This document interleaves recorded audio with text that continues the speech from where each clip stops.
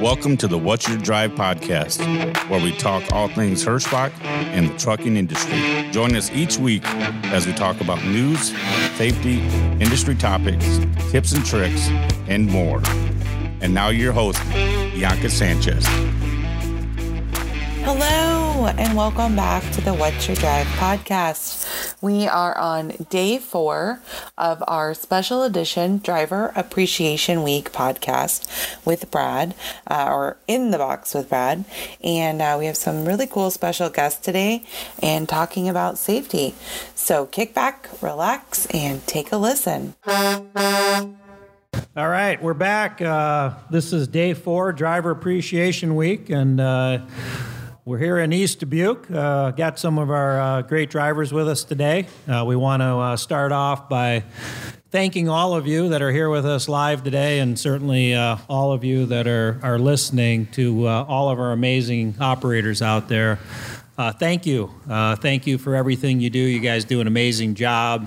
And, of course, it's Driver Appreciation Week, and it gives us an opportunity to take a moment to thank you for the hard work that you do day in and day out throughout the year, which is so greatly appreciated by certainly myself and all of our customers and everyone here at Hirschbach. Today, this is our 4th day of doing these, I don't know what the podcasts, I guess, or V-Pods or whatever we call them. They're not Tide Pods. We know that. No. Tide Pods? What's a Tide Pod? Are those little things that you put in the washing machine? Yeah. The kids eat. Yeah, That's the kids eat, yeah. Oh, I think they quit doing that. That was last year. Yeah. But What were they eating? Tide Pods. These Tide kids Pod are out eating challenge. Tide Pods like it's, yeah. Are you talking about what you Yes. wash your... Yes. Why are kids eating those? It's a great question. It's a great question. That doesn't sound very safe. Yeah. Speaking of safety. Which is today's topic of conversation. We've done actually 4 of these. This is our 5th one, even though it's day 4. We had 2 of them yesterday. Some really great lineups. If you haven't listened to the prior podcasts, Bianca, they can listen to them. They're out there, right? Yep. Yeah. Yep, they're on the iTunes. They're available on the app. They're available on any podcast listening station that you prefer, whether it's Apple, Stitcher, Spotify, and you can catch them on YouTube. You can catch them on Facebook. We got them everywhere. They're all over the place. Okay, good. I don't even know how to access some of those things, but what do you do when you're We on can show you, Brad. Okay, thanks. But in the podcast, you just, look up Hirschbach and it's there? So for the podcast, right now, you would look up What's Your Drive, and that's the Hirschbach podcast. You'll find it. You'll see a really cool little icon with some graffiti. And there's I think we just put the 22nd episode up there. So we've got 22 great listening opportunities available. Wow. Cool. Very cool. Cool. So if you haven't listened to the prior ones, I'd encourage you to do so. Yesterday afternoon, Nick and Chris McCullen and I spent some time talking about the new Freightliner truck that's here. Where is it now? Do we know? It's at Trunk Country. Okay. Yeah, they're doing the PDI and getting it set up and putting the APU in. But I mentioned I'm going to go out and do a little trucking next week, and I'm actually going to take that new Freightliner out. Oh, nice. I'm calling it's Black Beauty, I think is its name now. So, but I'm going to take it out, and I don't like to go out when freight's a little slower. But when freight's booming like it is now, I think it's a good time to get out there and help cover some of the overbooked loads. But anyway, listen to that one. Listen to the other ones. We've had some great conversations. Today we're going to talk about safety. We're going to talk about today. I've got here with us. We've got on my left. We've got Chris is back. Hey, Chris. Hey, can't get rid of me here. I'm back for another one. That's my 3rd one this week. No, we were talking this morning on our every morning we have a management meeting, and we're talking about today's podcast. And Chris, who's going to participate? Who's going to be in that? And you can tell Chris wanted to come back to the mic. Oh yeah, I've got the radio voice, that for sure. Yeah. Not the face, but the radio Well, voice. BK's got the face for radio. That's right. Only a face a mother could love, right? So we got BK with us. BK, what the heck do you do around here? Oh, I sweep up the mess primarily. That's a lot of what we do. But no, I'm the corporate attorney. That's what I do for Hirschbach, which involves more than just being the company lawyer. It's the entire risk side of the business. Everything from overseeing the safety department, the insurance program that we have, obviously the legal issues that come up, and also I lead the orientation department, which all of you have been through with COVID. It's been quite a challenge. Navigating through 2020 has been a challenge with COVID for everyone, but in our business, orientation was one of the first things that we had to address, obviously, bringing drivers into all of our terminals. I oversee that. I've been at Hirschbach for 5 years now, right at 5 years. I'm a local Dubuquer now. I grew up in central Iowa, grew up on a farm, and grew up in the trucking business. So have a unique background when it comes from a legal perspective, that's for sure. Well, let's talk about that. I mean, you said you grew up in the trucking business, got your CDL when you were... On my 18th birthday. Yeah. Exactly, on my 18th birthday. So your dad had a trucking company, right? Correct. My dad had a flatbed outfit based out of Des Moines. It actually started earlier than that. When I was a farm kid, I was hauling grain to town when I was 16 years old, which was legal in Iowa. If you're hauling grain, you're exempt in Iowa. So you kept trucking through college? Yeah, through college, I found out real quick that that CDL is a huge asset. I literally put myself through college. I was writing checks every semester for my undergrad degree, and came out of undergrad with no debt with that CDL. I shagged trailers for my father for a couple years, and then went on to work for a local construction company in northeast Iowa, and they were allowed me to haul heavy equipment across the state of Iowa. So when I was 20 years old, I was hauling big Caterpillars and big heavy equipment across the state of Iowa through the hills of northeast Iowa, driving a day cab Mack. So I remember one time I got in a truck early one morning, and they had a spare truck for me to use because mine was in the shop, and it had 2 gear shifters in it. And this was about 4 o'clock in the morning. I actually had to call my father. This is before cell phones. I had to go find a payphone and call my father and ask him how do I navigate this thing that has 2 gear shifters in it. So, how'd that work out for you? Okay, I was able to get the thing to move and stop. So. Nice. Yeah. Well, Brian, as you can hear and listening to Brian, he's got a very unique background that fits perfectly here at Hirschbach. I think you also did before you joined us. You did some work with the Iowa Motor Carrier Association, some lobbying, if I'm not mistaken. Yeah, correct. When I was an undergrad, I during the summers I worked construction. When the construction slowed down, I put a suit on and I went to work for the Motor Truck Association, where I was a registered lobbyist for them. I spent a lot of time up at the Capitol, and that's what perked my interest to go into law school, and ended up going to Drake University there in Des Moines, and always kept in touch with the industry. In fact, I still drove for my dad on the weekends then because I needed the money. I was a poor college kid yet. Beer money? So a lot of beer money I needed, yeah, for sure. So, and then wound up practicing law in Des Moines for 13 years, where I defended personal injury and wrongful death actions. So saw firsthand what type of effect an accident can have on not just our drivers, but those that are out there on the highways. Whenever there's an accident, there's never a winner. I saw, some very, very horrific injuries that involved operators of tractors and trailers and cars and people that slipped and fell on sidewalks, and had to navigate clients and people through tough times after they wound up in a lawsuit. So saw firsthand the amount of risk that's out there, and just the impact it can have on people's lives. Well, you can hear in listening to Brian what a unique background and how perfect, when Brian and I met 5 years ago, and we were looking to have someone come in and manage risk, and that Brian was the perfect fit, and certainly has been. So we're happy to have you on the team, Brian, and I know that your team has expanded recently, and you hired this guy to the right of me, right?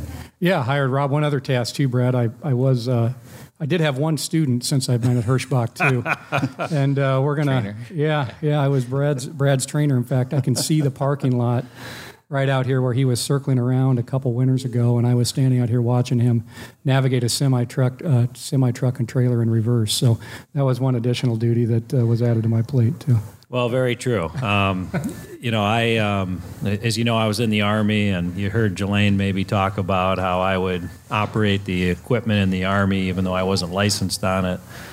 Over my career in trucking, I did some of that as well, getting in the truck, mostly close quarter stuff. And I'd been meaning to get my CDL for years, and fortunately, so finally I said I'm going to do it. And what was it? Was it about 2.5 years ago? Yeah, it was right at 2 winters ago. I remember you told me no more excuses. Yeah, no more excuses. And so Brian got me trained up. We'd come out down to the yard here on weekends and passed my CDL and been out there a few times. And like I said, looking forward to getting back out there next week as well. So that's been.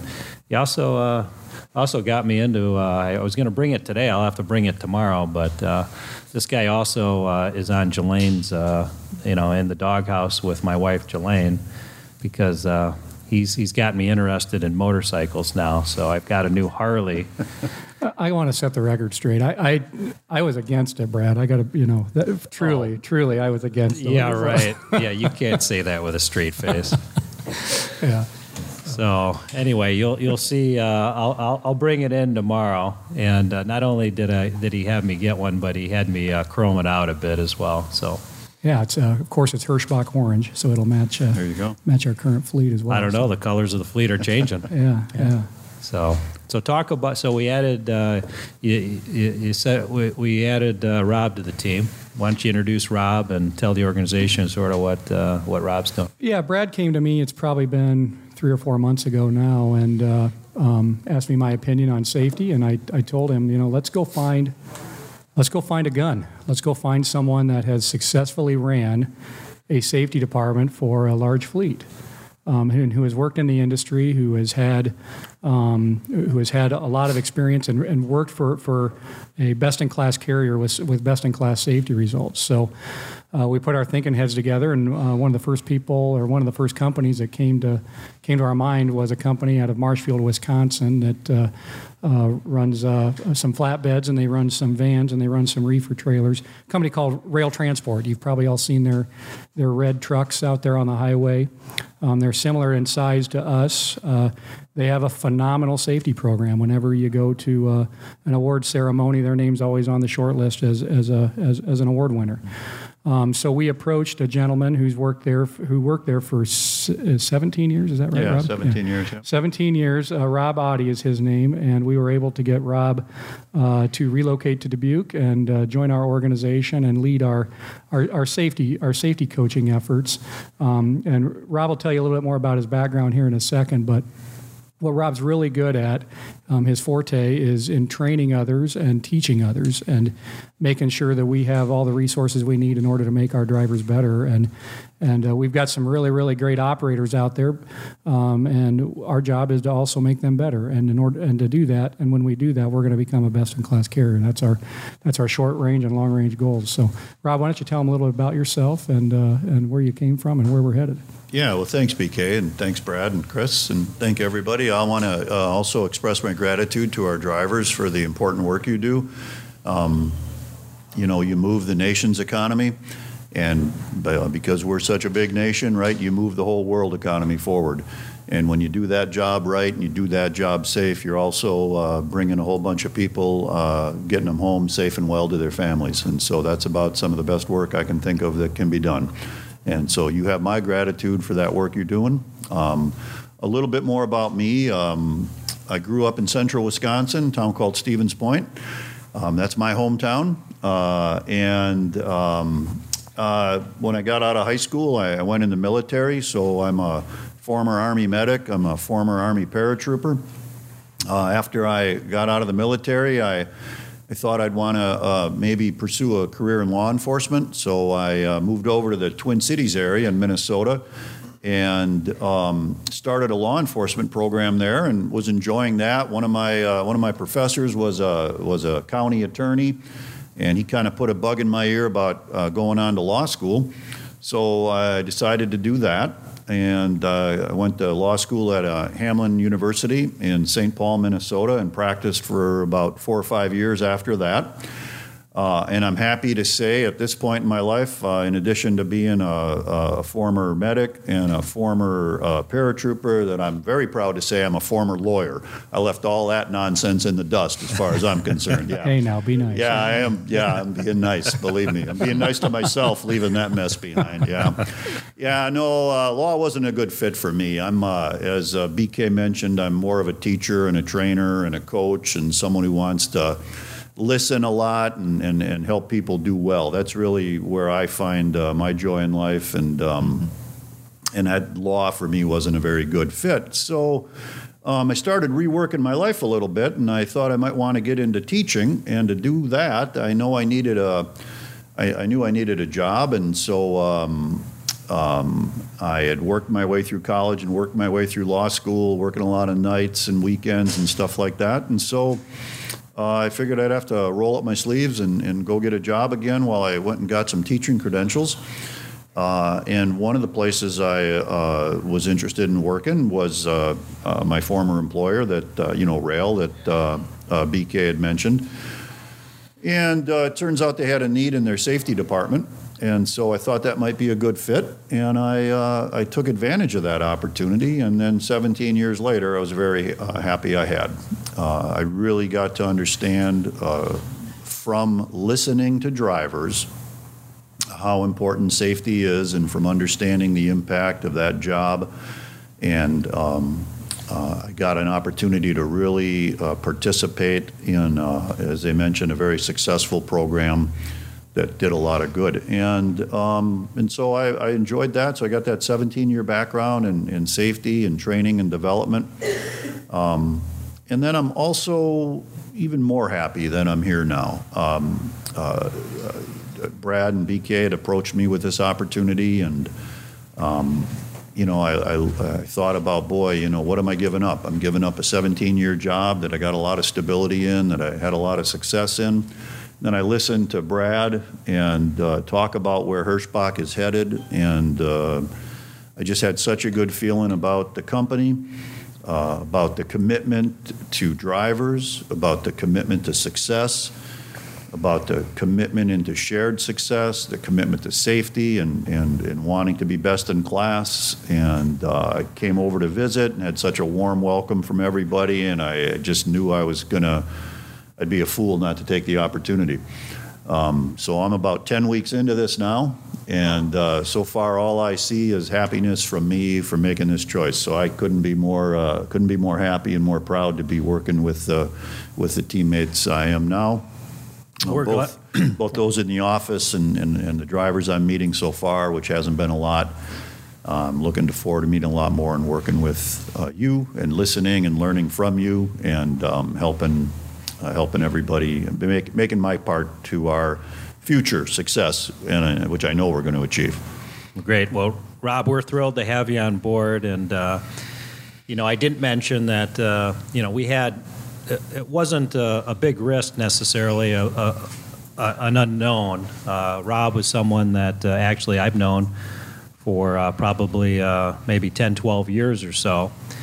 And I got to know Rob through a benchmarking group where Rail and Hirschbach were a couple of members, and we get together a few times. We would get together a few times a year and talk about different topics in the business, whether it be maintenance related or safety related. And so when we got into a specific topic, we'd get an opportunity to meet some of the key managers from each other's businesses. And so, and in the group, and this was a group of a lot of good competitors, Prime, Rail, Frymil, you can go down the list. There was about 15, 16 different members. And everyone had their own specialty, if you will, or things that they did well. And Rail clearly was the best by a long shot in this group in regards to their results in terms of safety, year in and year out. And So we wanted to figure out, we saw their results were significantly better. How do we measure the results? Whether it's accident rates per million miles, whether it's the amount of claims and insurance that's being spent in the organization on a relative basis, whether it be your CSA scores or ISS scores, out-of-service percentages, you name it, anything you can look at, they were in sort of a different league. And clearly we're doing something quite a bit different. And so I started to investigate. This is before BK joined our organization. I started to try and figure out, pick their brains as to what they were doing. And they were nice enough to allow me to come up, actually, and see firsthand what they were doing. And it was quite interesting. But one of the things I was doing is I went to a class. And it was a class that Rob facilitated, and it was a class that everyone at Rail I thought was quite different, not just the drivers, but mechanics, new people that were joining the organization, billing, you name it. Pretty much everyone in the organization went through a class that Rob was facilitating on safety, right? Yeah, it was. They called it the Railway, and I wasn't the only facilitator. Other people participated in that, and it was a organization-wide class. So you had an opportunity to see that, apparently, huh? I did, yeah. And I'll tell you what, my mentality, even in my own driving, I've told Rob this before, but my own driving changed dramatically after I left that class. I had a mindset shift that occurred during that class, and really the other thing in talking to Rob is, Rail hasn't always been good at safety. I think basically about the time you joined the organization.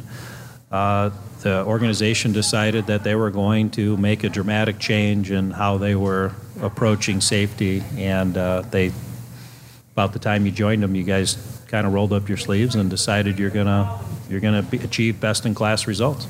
Yeah, the history on that's preceded me a little bit. I joined in 2003, and a year and a half or so prior to that, that organization recognized that it wanted to do much like what Brad is talking about now. We wanted do better at safety. They weren't a bad carrier; they were a good carrier. They just realized they could do better on something they really cared about, which was safety. And it was interesting because the idea there wasn't, well, let's just get different drivers or get better people or anything like that. It was more a process of, how are we thinking about safety, and how are we talking about safety, and that helps how people execute on safety. And so prior to my joining the organization, they had developed a different approach, and then this facilitated class that Brad mentioned. And so when I got there, it was just kind of an interesting spot because it was at the beginning of something new. And so I got to participate in that, and I really took that on my shoulders, happily so, because I believed so much in it, and got an opportunity to really be an ambassador of that message. And it's such a good message to tell, and you know that, the important work you do with helping folks get home safely. And so when Brad saw that class, that's what that was about. And when Brad decided that we wanted to do that here, we thought we'd take a similar kind of a reinvigoration of our commitment to safety through this, all into zero. The beliefs are certainly there about safety. It's how do we execute? And so, I feel fortunate now because I'm getting in at the beginning again of what is going to be just a wonderful journey to success and best in class in safety. And I don't have any doubt in my mind that it's what we're going to do. I mean, there's no question about it. I mean, it's just what we got to do is think right, talk right, and drive right. We got the talent on the team to do it. It's so it's going to be fun. And it's going to be fun for everybody who gets to participate, and that's everybody. Like Brad mentioned, it's everybody in the organization. Drivers are obviously at the leading edge of that, And for all of us who don't drive, who serve as your support teammates, whether it's technicians or folks in the office, everybody's here to support you. And, we're going to think with one thought, we're going to have alignment in that. We're going to speak with one voice, and it's going to work. And I'm telling you, it's going to be fun when you achieve it. Absolutely. I have all the confidence in the world that we'll not only achieve as good as results as your former employer, but I have every confidence in the world that we'll set a new standard in this area. We have fantastic people here throughout the organization. And so, as Rob mentioned, we're reinvigorating our All Into Zero campaign. And the All Into Zero is All Into Zero accidents. That's going to start off, the kickoff of it, with, if you will be with the seminar that Rob will be leading. And similar to the one that I participated in, as Rob said, not only will our operators go through that, but everyone in the organization, our mechanics, everyone in the office and so forth, so we can speak the common language and have a common set of a good understanding. And for those of you maybe that you think you might not touch the driver and impact their safety, you do in some way, shape, or form. Whether even if you're collecting bills or you in some way, shape, or form will impact our operators by having a better understanding. And you'll also operate your personal vehicle safer, and you'll also be able to communicate in a different way to others that drive. I know one of the benefits that I had as well in going through this class is I was able to speak differently in a way to my 3 daughters that started driving that I believe had a positive impact on their safe driving. And I'm happy to say that all 3 of my daughters that are drivers, have never had an accident, have never had a ticket, and the language that I speak with them, I believe, has an impact that wouldn't have occurred had I not gone through this class. So thank you for that. Yeah, you bet. Thank you for the opportunity, each of you, and all of you. Like I say, I couldn't be more excited at where I'm at in life and with what I have the opportunity to help with here. So, in addition to leading and facilitating these classes, what are you responsible for here at Hirschbach, Rob? Well, primarily I lead up our team of safety coaches. So I've got 2 safety managers that I work with, and then 9 safety coaches. And some of you are, many of you are probably familiar with our safety coaches. They help drivers sort through issues that come up with, oftentimes with logs or with safety matters. They've done training. They do training. They speak with drivers when there's a performance issue that we've identified through any number of systems, whether that's one of those the camera events or roadside inspection or something like that indicates something's amiss. The coaches interact with drivers in that, and so I tell you what, when Brad and BK said there was a team of coaches who do this, I was like, wow, that's interesting. And I'm curious to see, how they are and what kind of game they got. And I was a little bit, when you start a new job, right? There's some anxiety, right? You don't know what you're getting into. That's how I felt anyhow. Mm-hmm. And so I showed up and I, figured out where my desk was and how to get signed in and where the bathrooms are and all that important stuff, right? And then I started experiencing the job and I started listening to the coaches that we have, and I really was impressed with their commitment to the job, their passion for doing it right, and their interest in helping drivers be successful.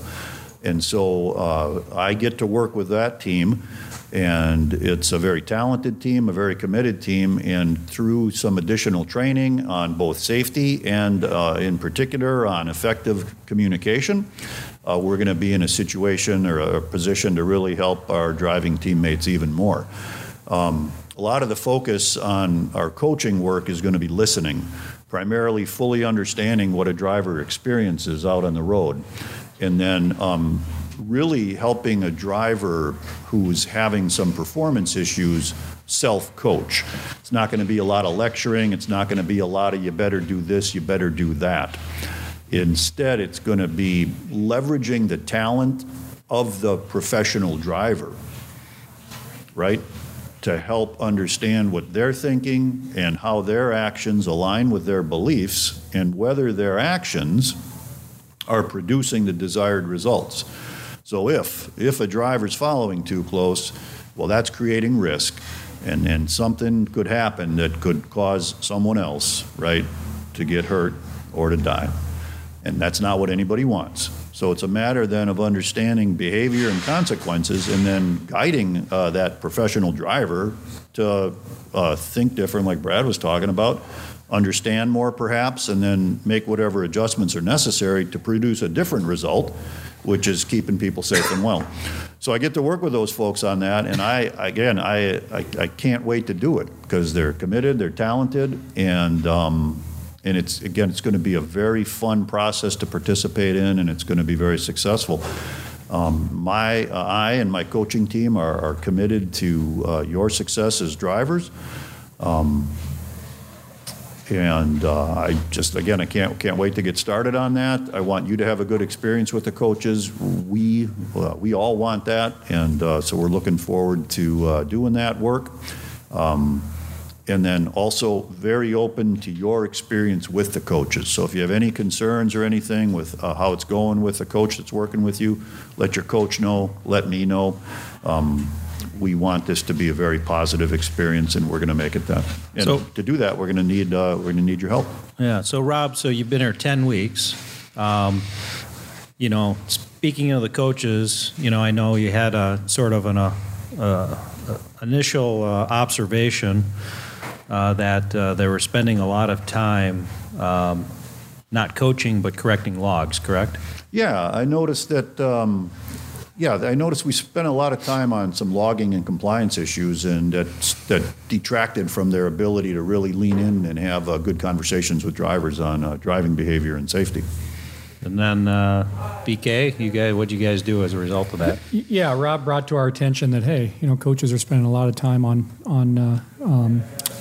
compliance issues related to logs, and that perked my interest. As I'd walk by some of the coaches' desks, I'd see they'd have logs open up on their desk, and there wasn't a whole lot of people on the phone. They were too busy trying to help get drivers moving, and I consider that it's important work. It's more of an administrative task and more of a clerical task to get you moving, and less about making sure that you're going to be safe out there. You can have a legal logbook and not be safe. You can have an illegal logbook and be safe. So what I want Rob to focus on, what we want Rob to focus on, is more of the behavior side of coaching and identifying the good and bad behaviors that drivers have out there and making those better. So one of the things that we did, and this happened unintentionally, we used to have a logging department. Many of you remember Nancy Thompson when she was here. If you had an issue with your logbook, you called up Nancy. The Bahama Mama. Yeah, and for those of you that don't know Nancy, she had over 1 million safe miles with Hirschbach before we put her in the office helping drivers with logging issues. So I'm happy to say that Nancy's back working from her house, back in the logging department. That's exactly what we did. We created a log department. We recreated that, I should say. Over time, when Nancy retired, that task basically landed on the coach's desk. And what we've done is we want to free up their time to focus on the behavior side of things. And to do that, we've created a new department. There's a handful of people that have been hired that are going to now help you navigate your log issues as you have them. So when you call into the logging department, or call in to the safety department and need log help, or send in a macro to have your logs repaired, there's going to be a separate department that handles that other than your coach. So that in turn is going to allow Rob to and his team of coaches to identify behaviors and make drivers safer and better drivers out there. And to me that so as I'm sorting through this new opportunity I have and wondering about my new place, right? Is this an organization that really means what it says, right? Well, that's to me an example of meaning what we say about safety. So we realized there was an opportunity to use our resources differently and add some resources. So as soon as that issue was identified, what happened? Just like that, right? We started putting resources against achieving our objective. with safety. And so that was fun to see, and the coaches appreciate that and are going to be, and already I see the result, right, of that investment of coaches spending more time with folks and having the space to do that, so we really can, like I say, listen and learn from drivers rather than just feel like we got to move through a conversation quickly.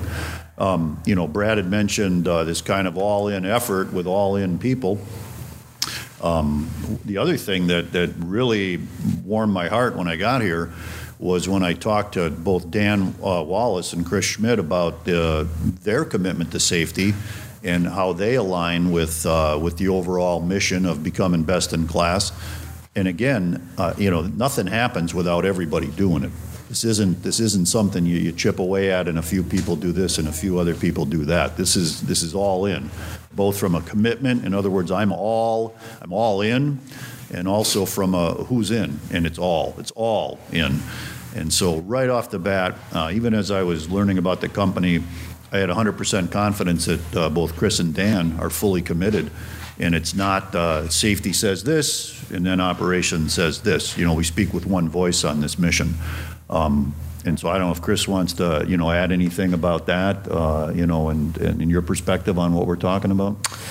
Yeah, so, I've been here almost 9 years, and, when I started, I was in operations, and this is my first trucking job, and it was kind of, something happened with the logbook, or, we got to go talk to safety, and it really wasn't working together. It was kind of, I don't want to say it wasn't quite us against them, but it wasn't, working together. And silos, right? Silos, yeah. There was definitely some silos or some walls built. Mm-hmm. And, it's those, it took a little bit, but, we kind of worked through, made some changes, and, integrated safety with operations, and definitely have taken those down. And, I thought it was pretty. We shot a video. I think it's available all the same places. It's not a podcast. We shot a video on Tuesday, just Dan, Rob, and I, and I think it was like a 30-minute video. Yeah, maybe about 20 or so. Yeah, it was at least 20. I feel like it was well over 20 minutes, and we spent like 5 minutes talking about it, preparing for it. Didn't have anything really written down at all, and we didn't have to edit it. There's not going to be one edit. It's a 20-something minute straight video of just us talking about how we feel about safety, and in this particular instance, it was about speeding. Yeah, and one of the things that the talent is there. We just have to execute. That's it. We're really close to. We're not bad. We're good, but we're not great. There's a couple little things that we have to do differently, and bringing Rob on board and helping us take the next step with safety coaching is definitely part of it. What was the original question, Rob? Sorry. Well, just kind of speaking with one voice. You answered the question. How some people think that it's like, well, safety. Like I said, there's a separation, whether it's a silo or just a separation. And I think the better way to look at all of that is we all have a shared objective, right? Mm-hmm. Creating this result of safety. And then we all have a role to play. And I think where the separation, really only where it starts to happen, is not in the beliefs and not in the commitment to the result. It's in the perspective. So, operations just sees things from a different starting point. They see the more day-to-day, right, the day-to-day freight movement. Safety sees things from a different starting point, a different perspective. And so the best way to approach all this is to listen to one another, certainly listening, I said earlier, listening to our driving teammates. We all want the same thing. We all want the same thing. We want safety. So it's listening, understanding people's perspectives, and then and through that understanding, then making that result happen. And I just know with 100% confidence that the whole organization is behind it. And two of those examples were Dan and Chris. And I love your point about we didn't do any prep for that. No. I said, can you guys come down and join me in a speeding message? We got some drivers who drive too fast, right? Just got some drivers who drive too fast. It's not the whole fleet. Right. You put it at, 20, 30%? So these folks are out there speeding. So one of the problems with that is it creates this risk. It creates this harm. Another problem with that is it creates compliance noise. And so because of that, then our government scores go up because they're getting roadside inspection violations. And Those scores go up, and what happens? Our drivers get more inspections. And then there's more inspections, and what happens? There's more violations, and we get in this loop, right? So we wanted to get ahead of that, and some things that the coaches hear from drivers are that, well, I've got to drive fast because I got to deliver freight, right? There's this attitude on some people's parts that somehow if I drive this truck fast, I'll make more money. Somehow if I drive this truck fast, I'll make my boss happy.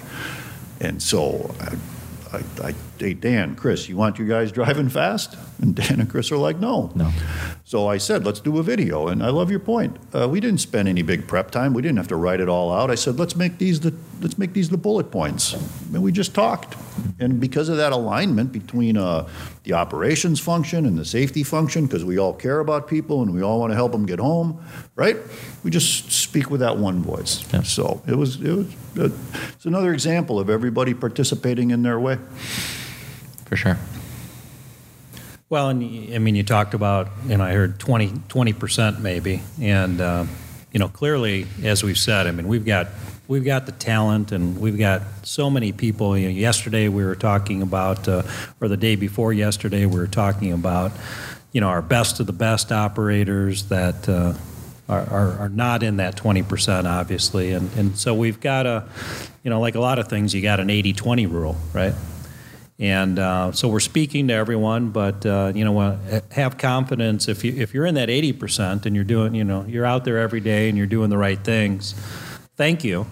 Keep doing what you're doing, and also understand the organization is really getting dialed in. Has got 100% commitment to doing this, and so we're going to align our resources. You heard earlier Rob talking about the coaches now are going to have time to coach and identify the 20% of the folks that we've got issues with that we need to correct.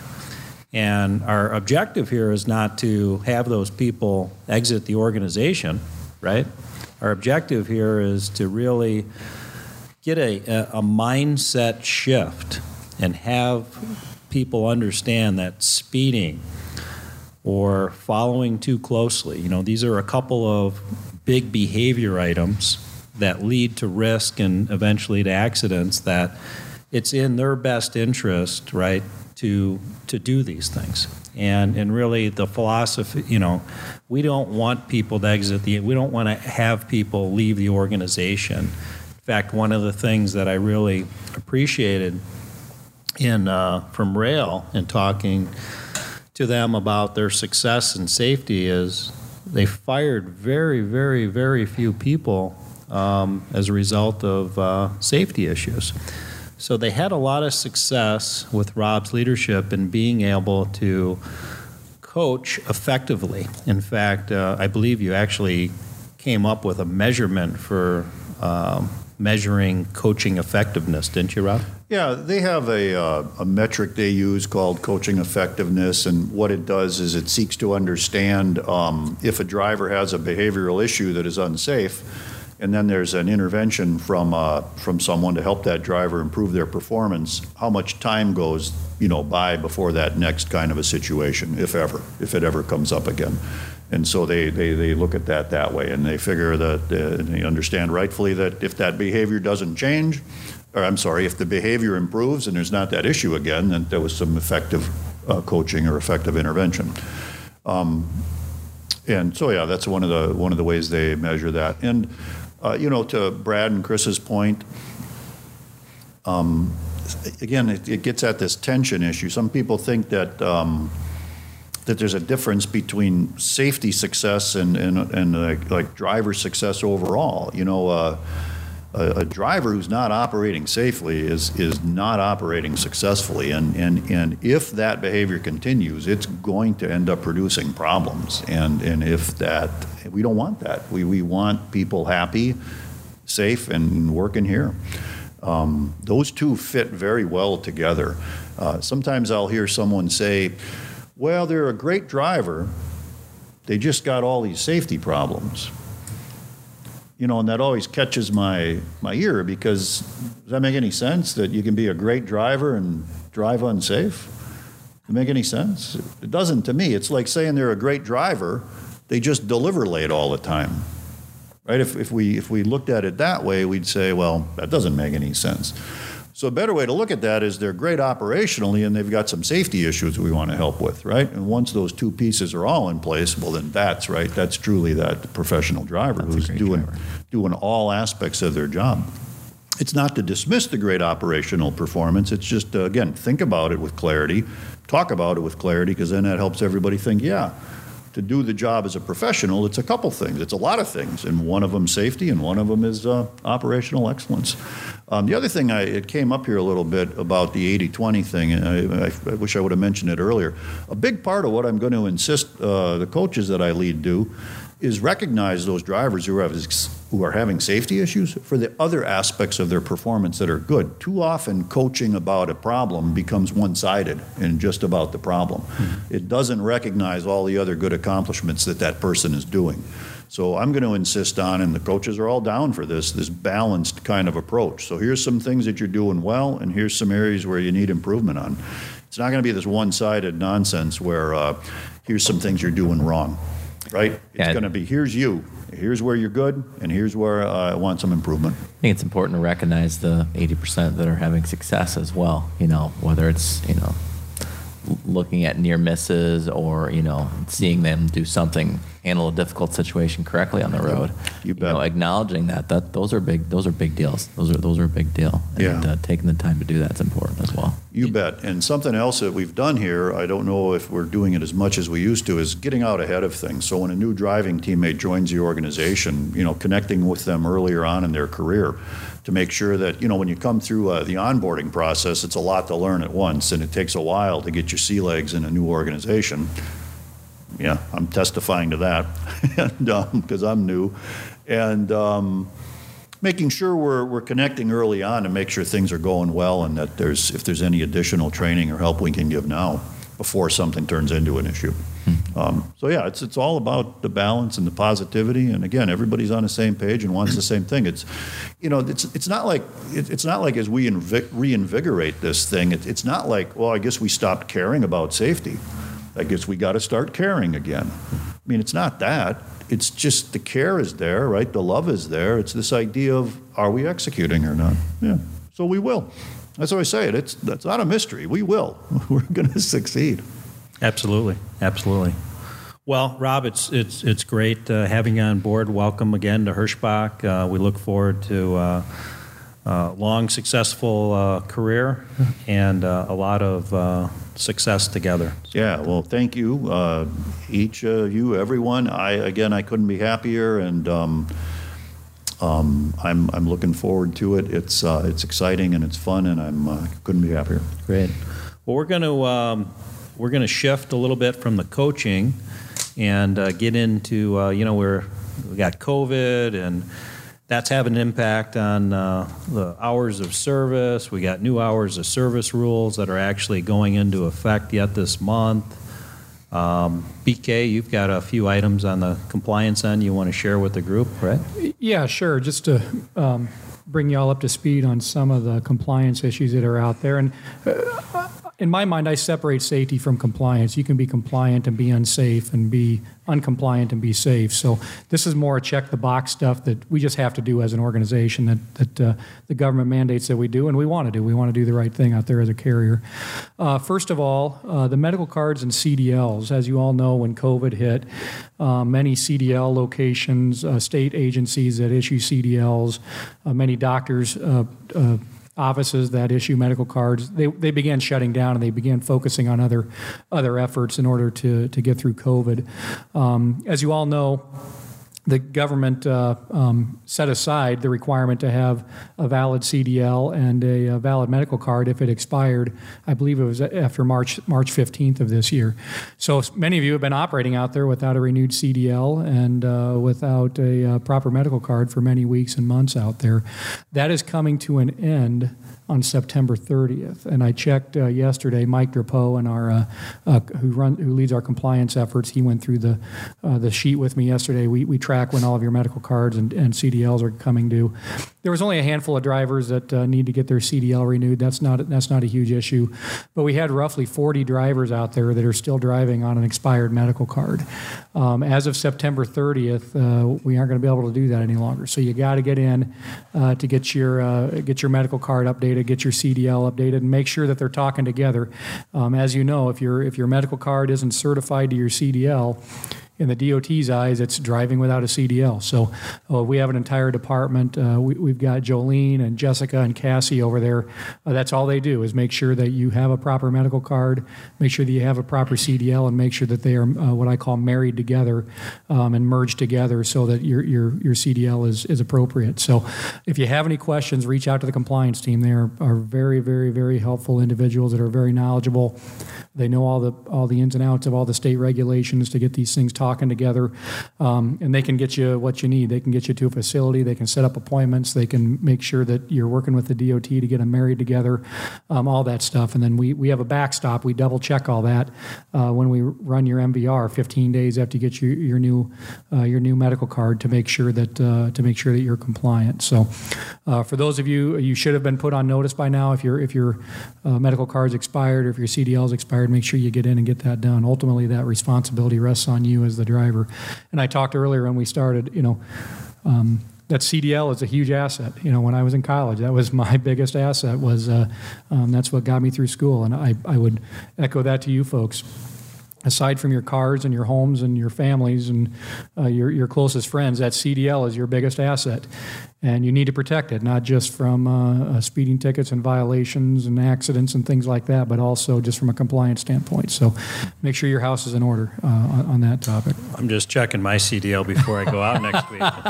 Make sure my medical card is. You better make sure your medical card's updated. Well, am I good? We should probably ask Jolene. I'll read off Brad's Social Security number here, and we'll have you check. No, I'm joking. But you got long enough arms there to read that writing. Yeah, okay. Yeah. There you go. I had to hold it. Yeah. Right. Getting older over here.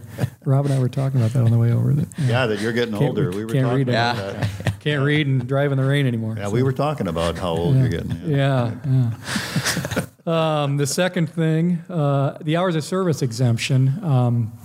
With COVID, the U.S. government came out. In fact, President Trump signed an order that truckers are an essential function. So even more kudos to our drivers for being out there during these unprecedented times. One of the things that the FMCSA did is they waived hours of service requirements for anyone that was hauling COVID-related products. And at the beginning, that included food. And so we were exempt from hours of service. Well, we're a big motor carrier with a lot of risk out there. We didn't feel comfortable just throwing the logbook out the window. We wanted to make sure that we had some sort of compliance wrapped around this. So we came up with a process that gives our drivers up to 2 hours to drive beyond their scheduled hours of service. But there's certain parameters you got to follow. We want to talk to you before that happens. And we want to make sure that you're awake and alert and you understand what you're about to get into. The government stopped that for a while. They fired that back up. We've been doing it for a few months. Last week it was supposed to expire again, and the DOT, they gave us a whole 48 hours notice that they're going to extend it again. So they have extended that through the end of the year. We're continuing to use it. If you run into an issue with your hours of service, we've got a process. Call into the logging department, talk to your driver manager, and we can get you to the right people to get you a couple hours of extension if you run into a problem. We aren't going to do this just because you want to run more miles. It's basically out there in case you run into a problem out there. We are literally feeding the country out there during COVID, and we need to step up and do our part, and that includes doing the right thing, and that is making sure we get food delivered there on time so that the country can eat. So on the last thing I want to talk about is the new hours of service regulations that are coming out on September 29th. The DOT has given truckers more flexibility, which is what we all wanted. When people ran paper logs, those that ran Rogue had all sorts of flexibility. They could just write down on a piece of paper what they thought was appropriate. When E-logs hit and AOBRDs hit, that came to an end for the right reasons. You shouldn't have to break the law in order to make money in this industry. So now you have to do it by the book. It forced people to do it by the book as of December of last year.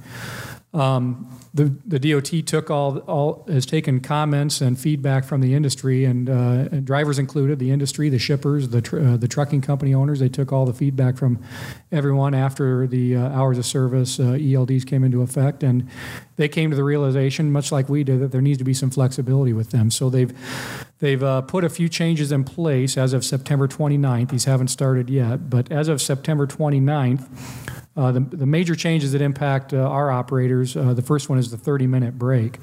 Right now, you have to take a 30-minute break within 8 hours of your starting your drive time. And that used to have to be clearly off-duty time or sleeper berth time. You couldn't be fueling, you couldn't be loading or unloading, you couldn't be doing a mid-trip inspection or a midday inspection on your truck. You literally had to sit in your seat and take off-duty time or sit in your sleeper berth. You couldn't do anything that was work-related. They are now changing that so you can have on-duty time during that 30-minute break. So you can spend that while you're fueling or loading or unloading or doing a midday trip inspection. You can spend that time for your 30 minutes. Basically what they want you to do is they want you out from behind the wheel during that 30 minutes to give your eyes a rest and give your driving muscles a rest. And we feel that that's very important that you get that rest. So that's changing on September 29th. One that doesn't impact drivers, our fleet side so much, but it does impact our local drivers and our spot drivers. The 150-mile air radius drivers that don't need to carry a logbook, their logging hours are now extended from 12 hours to 14 hours, which is really good on our fleet side because we have a lot of operations that run 2 12-hour shifts.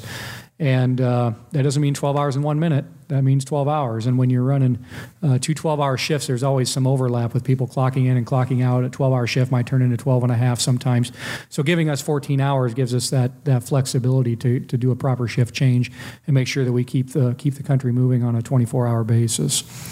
The last one and the most impactful one, and clearly the most complicated one, I actually had to spend some time reviewing this and renewing how it works. What we refer to as the 8-2 sleeper berth split is now changing to a 7-3 sleeper berth split. And what that means is that you have to have, during the middle of any shift, okay, you can pause your 14-hour clock by doing what we call a 7-3 split. And basically what you do is you have to be in the sleeper berth for a minimum of 7 hours, okay? That doesn't mean 6 hours and 59 minutes. That means a minimum of 7 hours. It can be 8, it can be 9. Obviously, if you take a 10-hour break, you reset to your 11 and 14. But if it's, it has to be a minimum of 7 hours in the sleeper berth. It can't be off-duty time or on-duty time. It has to be 7 hours in the sleeper berth. That used to be 8 hours. Now it's 7 hours. You also have to have a minimum of 2 hours in the sleeper berth or off duty. And that has to be a minimum of 2 hours. It can be more than that, but it has to be a minimum of 2 hours. And the two together, the sleeper berth time, this minimum of 7 hours in the sleeper berth and the minimum of 2 hours sleeper berth off duty, those collectively have to be at least 10 hours.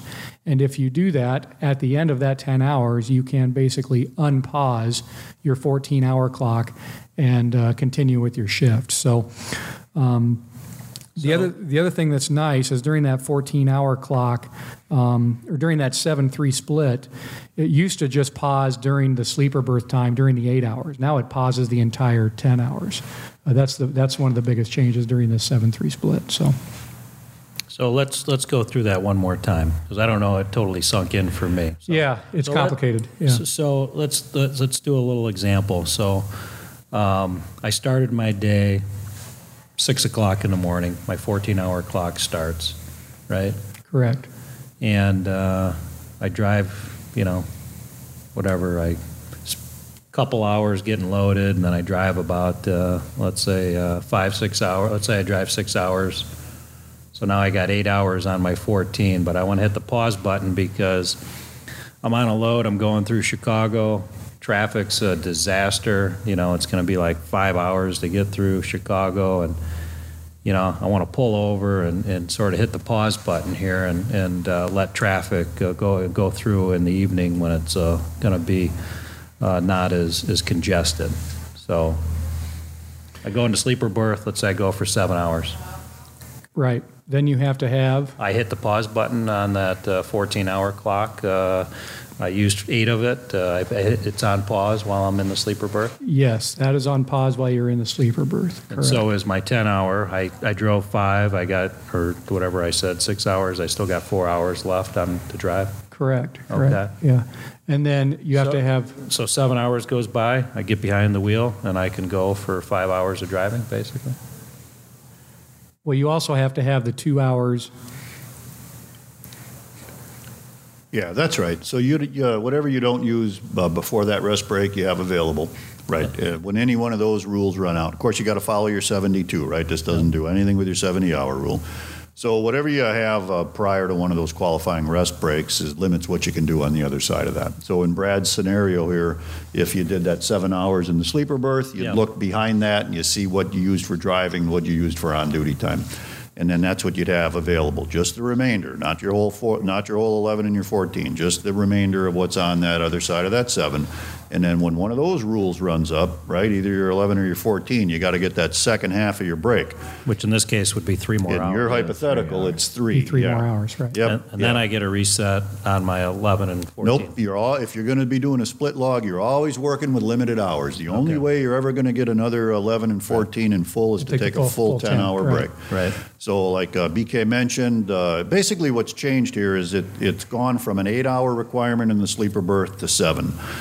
The rest of the rules on this issue are basically the same, other than that shorter break doesn't count against your 14 either. So if you've been doing this split log, you just got some more flexibility with it. Remember, call up for some help if you're going to plan this thing, if you want to do it. Your GeoTab device can help you figure that out too. If you're going to do this, you got to have 10 hours of break total between those two, and until you get a full 10-hour break in, you're never running on full hours. Remember your 70, whatever rule shuts you down first is the one you got to follow first. So you could do a 7 and a 3, you could do a 7.5, a 2.5. You could not do an 8.5 and a 1.5. Because it has to be a minimum of 2. Because that second break. That second break needs to be a solid 2, okay? So if you've been doing it successfully, you can keep doing it. Remember the basic rules, other than that 8 shrunk to a 7, that's got to be all sleeper berth. And then remember, as you're doing all of this work, if this isn't working for you with rest, right, if you got something going like this, and then you like BK said, you can be in compliance. And because of the way your day is going or the way you're working with these breaks, if you don't feel rested and able to drive, find a safe and legal place to park. Call your operations folks, and we'll help you out with that. Yeah, absolutely. I don't care what your logbook says, whether you got hours. If your logbook says you got hours and your body tells you you're not safe to operate, pull over. Pull over, call operations, believe, whether it's myself, Dan, Chris. I mean, our customers, they want their freight there on time, but more importantly, they want their freight. So if there's an issue that's happening out there, you're tired, road conditions, you don't feel safe operating the equipment, all we ask is that you communicate so we can tell the customer what's going on. Every customer we have understands that those situations come up, and as long as we're communicating proactively, they're okay with it, right, Chris? Right, absolutely. Communicate, over-communicate. So I think there's one more change. Isn't the adverse conditions also being extended as well? Yes, for an additional 2 hours on the 11. And again, adverse conditions is when you have a weather-related issue that you see out there, and it's fairly limited. It's not something that if you knew about a snowstorm coming and it was predicted hours before you started your shift, that doesn't count. It's basically in the event that you have a problem out there that comes up during your shift, and it allows you to extend the 11. And I think the 14 as well. Both of them can be extended up to 2 hours, I believe. I know for sure. Correct. The 11, but it's the 11 14 and the 14 as well. Yeah. 14 as well, yeah. So that's a good one, and it's not just weather. I think if there was an accident unforeseen in the roadway and the road was congested and that couldn't have been foreseen, then that situation, I think you could use that as well. It's very similar to what we're doing right now with the due to COVID. Really, it is. Yeah. Is kind of how we're operating, right? Yeah, and I would remind all the operators, if you do use that or use the exemption that we give you, make sure that you drop an annotation on your log. One thing I think we could all do better at is by doing that, you're protecting your rear end out there and making sure that if you get pulled over by the police, you can, or the DOT, you've documented that why you went beyond the hours of service. There was a really bad weather storm or really bad traffic on I-80 this day, and just drop that annotation on your log. It protects you, it protects us, and keeps us in good standing. Great. Well, we've been at it here for almost an hour, a little over an hour, I think. Anything else, guys, as we wrap things up here, day 4 at Driver Appreciation Week? Chris? No, it's just the talent's there. Let's execute. Just to echo, there's lots of things that we can all get a little bit better at, but I think the focusing on speeding and hours of service violations, I think we need to.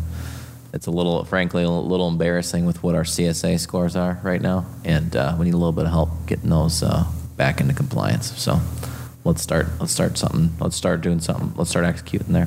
Yeah, and that's good for everybody. It's good for the public. It's good for that driver. When you're slowing down, traffic's pulling away from you. You have a calmer drive. It's less wear and tear on the equipment. You're getting better MPG. And you're not getting pulled into that scale. You're not getting pulled in for that roadside inspection, right? How much does that help you move freight, right? And when you do your part, it starts to filter through, and all Hirschbach drivers have fewer inspections, and that's good. There's so much good that comes from that. Absolutely, and we've taken a lot of pride over the years in earning lots of awards from our customers. We're going to earn some nice hardware from the industry. Several industry organizations recognize safety, excellence, and we are going to earn some nice hardware that we'll proudly display at our facilities here. And it's not going to take us very long. I have a lot of confidence in everyone in this organization. And I wouldn't be surprised if next year in 2021, if we ended up earning some hardware that was given out in 2022. Yeah, go ahead, BK. No, you go ahead. Yeah, BK does woodworking, and he's running around here asking for volunteers to help him build the shelf of trophy shelf. Yeah, there you go. The question is, how big do we build it? Yeah, how big? Yeah, well, we can add to it as we go. Yeah, right. And remember, it's not about trophies and awards and all that. That's the good stuff that follows. What this is really about is driving in a way that you're protecting the folks you share the road with, that you're loving your neighbor out there on the road, and all the good that comes from that, and some of that will be the hardware. You bet. Absolutely. And the other thing to keep in mind as well, we're all out here. Everyone wants to make and earn a living and be able to provide for their families, and certainly we're all out here doing that. And at Hirschbach, we want all of you to be very successful in that endeavor.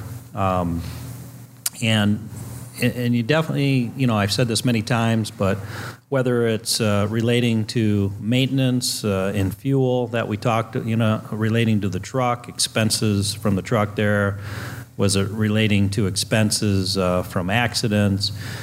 We don't want to waste any money, right? And it's not just because, I'm greedy and want to, make a lot of money for the company. Our history has been that we share, and you have the mentality that out there that conserving expenses, reducing expenses is going to translate into all of you making more money, and so operating safe will translate into you making more money. Yeah, you bet, Brad, especially in those close quarter situations, where there's a tendency for some drivers to hurry up or maybe not take those extra steps to really evaluate and guarantee that they're going to operate collision-free. Whatever perceived time savings there is of that just goes away like that, right, when there's a collision, and then that has to happen. And then you got all that waste, right, of the damaged equipment and all that work of fixing that.